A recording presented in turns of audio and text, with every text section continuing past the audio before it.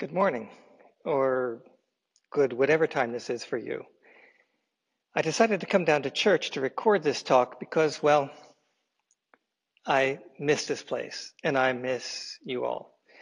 I call this a talk because, truth be told, it's more of a book report than a sermon. But the book is a good one. It's a useful one for these times. It's one that I found full of hope, and it connects with the Sermon on the Mount. So I hope that you find that it is an appropriate talk for a worship service. For a long time now, I've been deeply troubled by all of the meanness I see every time I turn on the news. The political gridlock, the mean tweets, the fear of immigrants, the refusal to wear masks. There seems to be something sick with our society. And then recently there was this. I'm sure you all saw the video. And I don't know how to respond. I wonder, is there any hope for humanity? The Bible is, in a way, a book about human nature. And the picture it paints is kind of bleak. You know where it begins with this in the Garden of Eden. Adam and Eve sample the fruit of the tree of knowledge, and suddenly they realize they're naked and they experience lust and envy and greed. And Adam, he points the finger at Eve. He says, oh, she's to blame. And Eve, she points at the serpent. It's his fault. And God says, you're all to blame, and drives them out of the Garden of Eden. And this is the start of evil. It led to Cain killing Abel, and Jacob cheating Esau, and all of the bickering tribes of Israel, and war today. And all of this strife that we see today in the modern world, Christians versus Muslims, nationalists versus immigrants, the NRA versus gun control advocates, all of this conflict goes back to the original sin. What it suggests is that evil is something in the human heart. There's a kind of rot there, a darkness there, and that accounts for all of the violence, the greed, the lust, the envy, the sin in the world. Now, wait a second. I know you're thinking, that's the Old Testament. In the New Testament, Jesus paints a different picture. But does he really? This is what Jesus says in the book of Mark 7. And he's talking to a group that's criticizing another group for what they eat. And Jesus says, it doesn't matter whether you're vegans or butchers. It's what comes out of a person that defiles. For it's from within, from the human heart, that evil intentions come. Fornication, theft, murder, adultery, avarice, wickedness, deceit, licentiousness, envy, slander, pride, folly. All these evil things come from within, from this rot in the human heart. Now, admittedly, Jesus also says in the Sermon on the Mount, he says, I say to you, do not resist an evildoer, but if someone strikes you on the right cheek, turn the other also. And if anyone wants to sue you and take your coat, give your cloak as well. I have to say, when you look at this, that advice seems impractical, even naive. So this brings me to the book I wanted to tell you about, Humankind, A Hopeful History by Rutger Bregman. Now, Bregman is not a religious scholar or a theologian. He's a Danish historian who's very interested in sociology and science. He asks the same question that I did. What do we do about evil? What causes evil? And he begins by recounting what we all know about the source of evil and how it's rooted in the human heart. He talks about Lord of the Flies, how kids left on an island will revert to tribes and violence in which the bullies take charge and one boy is killed. Talks about these warring primitive tribes like the Yanomamo of Brazil and Easter Island, where Polynesian immigrants to the island turned cannibal and killed each other off. Countless wars, the Stanford prison experiment, the Milgram obedience experiment, the Kidda Genovese, this young bartender from Queens, New York, who on her way home was stabbed and cried out, and 38 people heard her screaming, calling for help, and nobody lifted a finger. He talks about Adolf Eichmann, this mild-mannered German bureaucrat who oversaw the Holocaust. And one by one, he recounts these stories and explains what's wrong with them.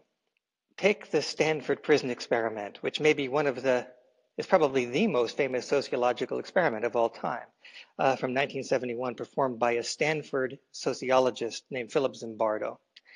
Zimbardo had the idea that if you put a bunch of people together and gave some power and others didn't have power, that pretty soon the powerful ones would turn into bullies and the weaker ones would be cowed and abused. And he set out to prove this with an experiment in which he took a bunch of ordinary students and put them in a cellar, and he called half of the students wardens, told them that they were in charge of the prison camp, and the others he called inmates and said that they were prisoners. And what happened is that the wardens turned into abusers and bullies. They stripped the inmates naked and hosed them down and did all sorts of horrible things that amounted to torture. And in less than a week, the experiment had to be aborted because of the danger it caused to those who were inmates. Well, it turns out, as Zimbardo's files showed out after the fact, this experiment was really something of a hoax. The person who cooked up the experiment was one of Zimbardo's students. He also took the role of one of the chief wardens, and he and Zimbardo coached all the wardens to be mean and to behave like bullies. And one of the inmates, who famously said after a couple of days, "I'm going crazy, I need to get out, I can't stand it anymore." He admitted later that, yeah, he really wanted to get out of there, but his pleas for mercy, his claims that he was going crazy, he was just play acting. Interestingly, in the early 2000s, a British sociologist decided to repeat this experiment with proper controls, and a BBC TV crew thought that they would film it as a reality show. This was just after Survivor and Big Brother had started, and they thought, it'll be just like that. It'll be dramatic and exciting. What actually happened is that there was no conflict, no drama. The inmates and the wardens were nice to each other. They got along famously. They played cards together. Everything was cool and easy. And it was so boring, so dull, that it was just a lousy TV show. The takeaway of all these stories, when you unpack them, Bregman says, is that what we actually know about human nature is that people, they want to help each other out. They want to do good. They are naturally, fundamentally kind, not evil. Well then, how do you explain this? Now, farmers, you're going to love this. The root of evil, Bregman says, isn't the Garden of Eden, it's agriculture.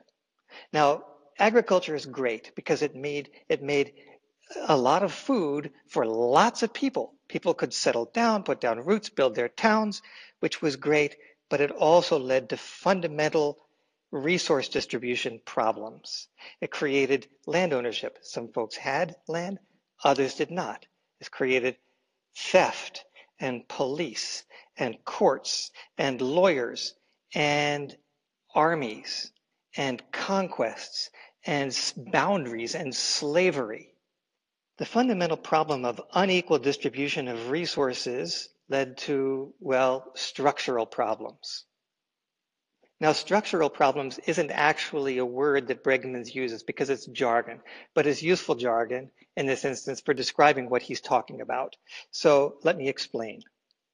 You have a wealthy patriarch who's getting on in years and is ready to retire. And he calls his oldest son to him and he says, "Son, I'm going blind.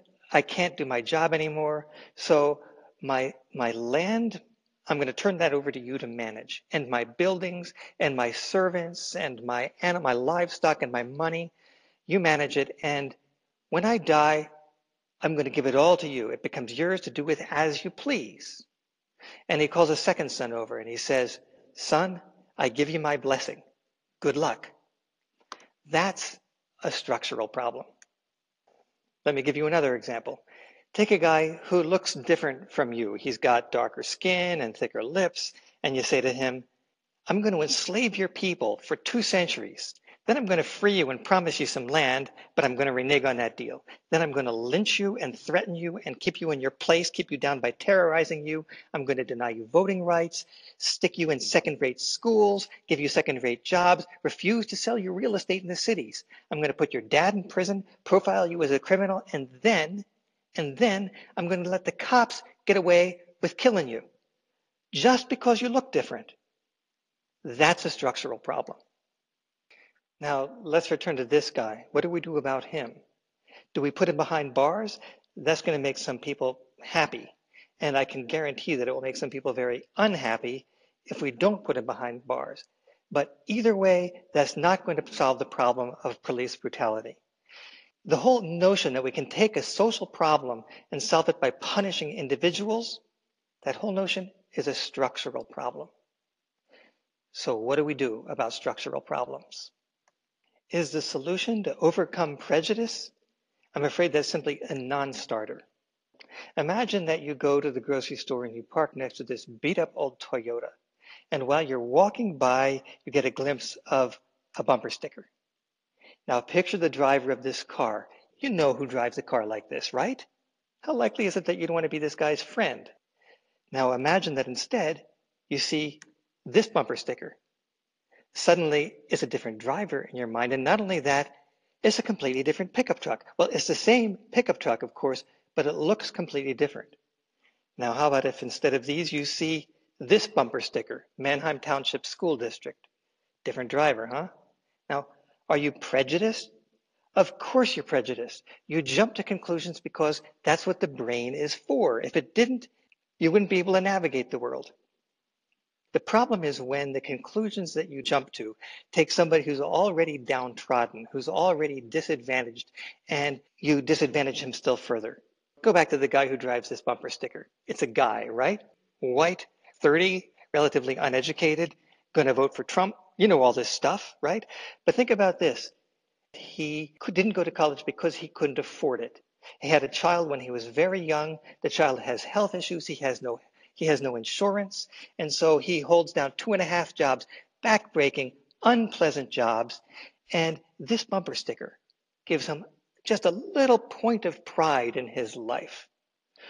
How does it help him? How does it help you if you look down your nose at his bumper sticker?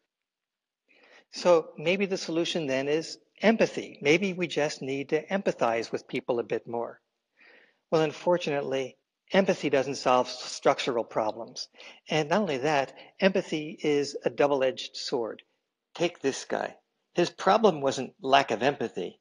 In fact, people who know him described him as a nice guy. His problem is that he was empathizing with his buddies. He was the oldest guy there, the most experienced. He was thinking, look, guys, we're in a stressful situation here, but don't worry, I've got your back. And if you're wondering why so many cops get away with this kind of brutality, the answer is that juries are instructed that according to the law, they're supposed to empathize with cops. They're supposed to consider not whether their behavior is just, but whether it's reasonable. And so a cop can say, oh boy, I felt threatened. This is a big guy and he was thrashing about, and I was afraid that if I let up for just a second, he was going to hurt me or somebody else. And furthermore, he can say, this is the way I was trained to respond. Now look at the police in this image, all dressed up in their riot gear with their face masks and their truncheons. Cops are told that when confronted with aggression, they have to respond with more aggression. They have to strap on their tear gas and their guns and put on their body armor and form up in rows like an army and face down violence by putting on such a fierce facade that you force the others to retreat. You back them down. And that, friends, is another structural problem. So what do we do about this kind of problem? Bregman's solution in the last section of his book, called, interestingly, The Other Cheek, is this. You see this guy here with his helmet and body armor sitting on the horse? Well, he's fundamentally kind. He's a good guy. He goes to church. He's a good dad. His neighbors like him. You see this guy, who you can scarcely make out, but he is leaning forward, hollering. He seems to be shaking his fist. He's fundamentally kind too. In fact, all of the people in this image, they are fundamentally Not mean, not out to get other folks. They're fundamentally kind. They want to be helpful. He calls this perspective a new realism. Consider the guy with this bumper sticker once again. My guess is that if your battery ran out of juice in the parking lot, he'd quickly volunteer to help you out, to give you a jump. In fact, he's probably got cables in his car for just that purpose. Now I want to pause here for a second to say that I was explaining this to my son George over the weekend, and he said, "Oh, I hear white privilege talking. If you were black, how likely would this guy be to give you a jump? And if you were black, how would you feel about hearing this guy in riot gear described as a nice guy?" Sounds a lot like Donald Trump calling neo-Nazis good people after the Charlottesville riots a couple of years ago. That's a very good point. But Bregman's point is that you can think about people like this as fundamentally bad, people who need to be punished, or you can think of them as fundamentally misguided, people who need to be helped. And if you think about them in that second way, not only is it going to change the way you see the world, it can help to change the world. My favorite example is a high security prison in Norway for the toughest criminals that's basically run like a summer camp. The wardens and prisoners eat meals together, and they talk to each other, and they hang out. Now, the rate at which people who are released from American prisons commit subsequent crimes and go back to prison, the recidivism rate, is 60%. Do you know what it is in this prison in Norway? 20%. Americans say, well, this is so expensive. It costs half again as much to house and take care of each prisoner as it does in the American system. And yet economists who calculated the overall cost to society of this said that the American prison system is 10 times more expensive. And then there's the example of what's called the Dutch counterterrorism plan, where they take young folks who have been found to be on the verge of going to train in terrorist camps in Somalia, for example, and instead of arresting them and throwing them in prison, which is what the Americans do, they invite them to tea, and they sit down and they have conversations, and they give them mentors, and they invite them to join youth groups. And in the end, this is not only less expensive, it's way more effective. And he tells the story of Nelson Mandela deliberately befriending one of the most angry, most violent militant leaders of the pro-apartheid movement. And he talks about the famous Christmas truce of 1914, in which Germans and British celebrated Christmas together in the trenches. And at the heart of all of these stories is just the opposite of suspicion and fear. It's contact and trust. As one of the guards in that Norwegian prison says, if you treat people like dirt, they'll be dirt. You treat them like human beings, they'll act like human beings. So what do we do about this guy once again? What would Jesus have us do? I have no idea. But in conclusion, I want to read a story from the conclusion of this book. Partly it's because it's a great story, but partly it gives you a sense of Bregman's writing style. The epilogue of his book is a short chapter called 10 Rules to Live By. And rule number 8 is don't punch Nazis. There's a different way, as the small town of Wunsiedel in Germany shows. In the late 1980s, Adolf Hitler's deputy, Rudolf Hess, was buried in the local cemetery, and Wunsiedel rapidly became a neo-Nazi pilgrimage site. Even today, skinheads march through town every year on the 17th of August, the anniversary of Hess's death, hoping to incite riots and violence. And every year, right on cue, anti-fascists come along to give the neo-Nazis exactly what they want. Inevitably, a video surfaces showing someone proudly taking a swing at some Nazi. But afterwards, the effects prove counterproductive. Just like bombing the Middle East is manna for terrorists, punching Nazis only reinforces extremists. It validates them in their worldview, and it makes it that much easier to attract new recruits. Wunsiedel decided to test a different strategy. In 2014, a wisecracking German named Fabian Wichmann had a brilliant idea. What if the town turned the March for Rudolf Hess into a charity walk? Residents loved the idea. For every meter the neo-Nazis walked, the townspeople pledged to donate 10 euros to Wichmann's organization, Exit Deutschland, which helps people get out of far-right groups. Townspeople marked off start and finish lines. They made banners thanking the walkers for their efforts. The neo-Nazis, meanwhile, had no idea what was afoot. On the day itself, Wunsiedel greeted them with loud cheers and showered them with confetti upon crossing the finish. All told, the event raised more than 20,000 euros for the cause. And that's what turning the other cheek looks like to Bregman. Amen.